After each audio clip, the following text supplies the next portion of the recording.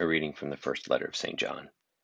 Brethren, no one born of God commits sin, for God's nature abides in him, and he cannot sin, because he is born of God. By this it may be seen who are the children of God, and who are the children of the devil. Whoever does not do right is not of God, nor he who does not love his brother.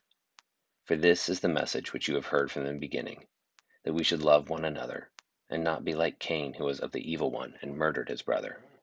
And why did he murder him? Because his own deeds were evil, and his brother's righteous. Do not wonder, brethren, that the world hates you. We know that we have passed out of death into life, because we love the brethren. He who does not love abides in death. Anyone who hates his brother is a murderer, and you know that no murderer has eternal life abiding in him. By this we know love, that he laid down his life for us, and we ought to lay down our lives for the brethren. But if anyone has the world's goods and sees his brother in need, yet closes his heart against him, how does God's love abide in him? Little children, let us not love in word or speech, but in deed and in truth. By this we shall know that we are of the truth, and reassure our hearts before him whenever our hearts condemn us. For God is greater than our hearts, and he knows everything. Beloved, if our hearts do not condemn us, we have confidence before God, and we receive from him whatever we ask. A reading from the Gospel of St. Mark. At that time Judas Iscariot, who was one of the 12, went to the chief priests in order to betray Jesus to them. And when they heard it, they were glad, and promised to give him money. And he sought an opportunity to betray him. And on the first day of unleavened bread, when they sacrificed the Passover lamb, his disciples said to him, Where will you have us go and prepare you to eat the Passover? And he sent 2 of his disciples and said to them, Go into the city, and a man carrying a jar of water will meet you. Follow him, and whenever he enters, say to the householder, The teacher says, Where is my guest room, where I am to eat the Passover with my disciples? And he will show you a large upper room furnished and ready. There prepare for us. And the disciples set out and went to the city, and found it as he had told them. And they prepared the Passover. And when it was evening, he came with the 12. And as they were at table eating, Jesus said, Truly I say to you, one of you will betray me, one who is eating with me. They began to be sorrowful, and to say to him, one after another, Is it I? He said to them, It is one of the 12, one who is dipping bread into the dish with me. For the Son of Man goes as it is written of him. But woe to that man by whom the Son of Man is betrayed. It would have been better for that man if he had not been born. And as they were eating, he took bread, and blessed, and broke it, and gave it to them, and said, Take, this is my body.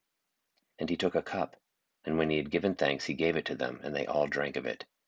And he said to them, This is my blood of the new covenant, which is poured out for many.